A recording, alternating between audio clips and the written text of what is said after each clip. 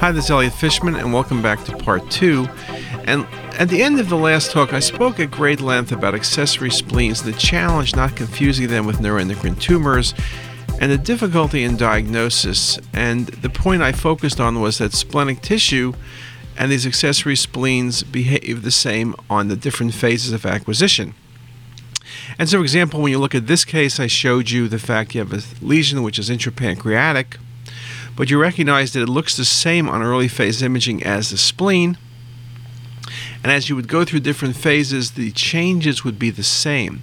I also made the point in this case the importance of looking beyond just the axial imaging. And you see very nicely in the coronal view, and at times the coronal view is particularly helpful at allowing you to make the correct diagnosis that it is the same as the spleen. And you really can truly appreciate better in that regard. So that indeed becomes very, very helpful. Now, this case also makes the point about the importance of timing, that timing indeed is everything. Timing is critical to how we look at these cases. And the reason I mention timing is so critical is an example of this case.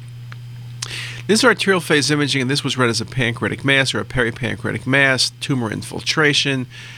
And it does kind of look like that. You see the splenic artery going through the process, but it does, one would have to argue, that it does look like a mass. Maybe it's gastric, maybe it's pancreatic, maybe it's retroperitoneal. It does look really worrisome. But you look at the liver for a second. The liver shows cirrhosis, and I am telling you, whenever you have a cirrhotic liver, you have to worry about varices. And although the liver doesn't look all that bad, the amount of varices present and the pattern of collateralization does not match one-to-one. So when you see this appearance, look what happens when you go 30 seconds later. Look at those large collateral vessels. So this patient simply had varices and collateral vessels.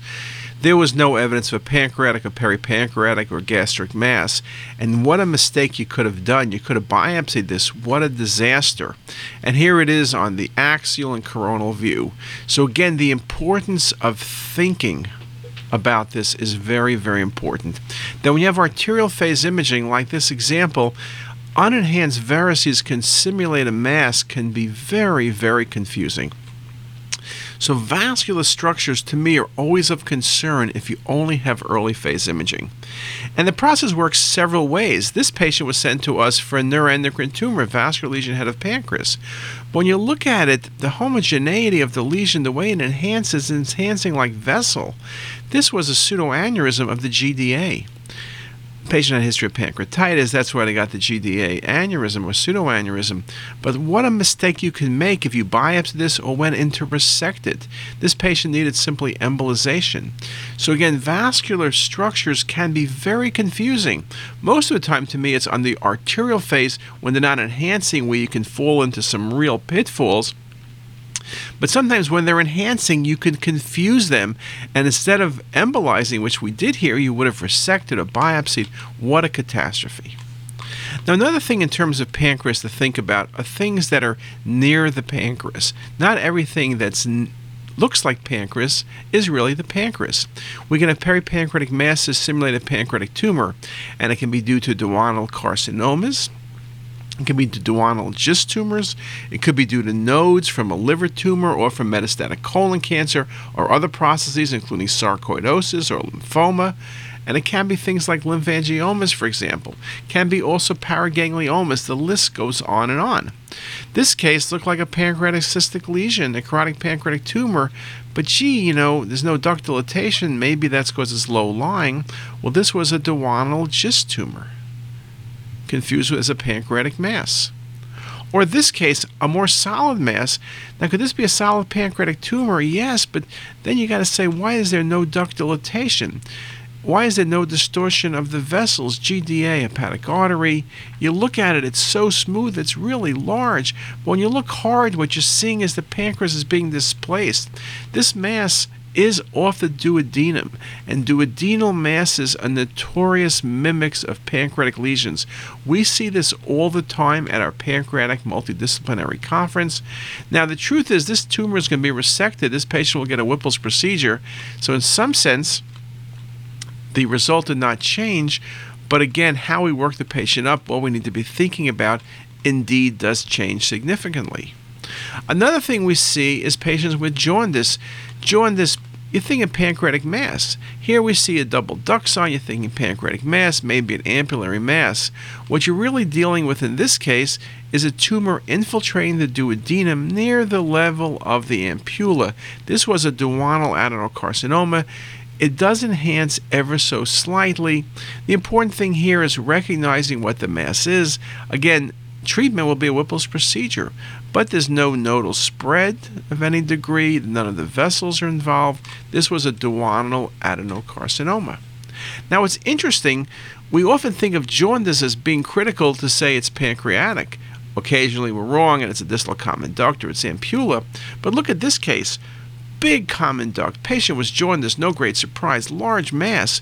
But when you start looking at the abrupt cutoff, you say it must be pancreatic or distal CBD, or maybe ampullary. But as you look at the images, you realize what you're dealing with is a mass in the duodenum. And this was a duodenal adenocarcinoma growing upward into the ampulla, obstructing the common duct, creating the jaundice. So again, duodenal adenocarcinoma, or tumors of the duodenum in general, can involve the common duct and can very much simulate the presentation of a pancreatic adenocarcinoma. So it's something indeed to consider.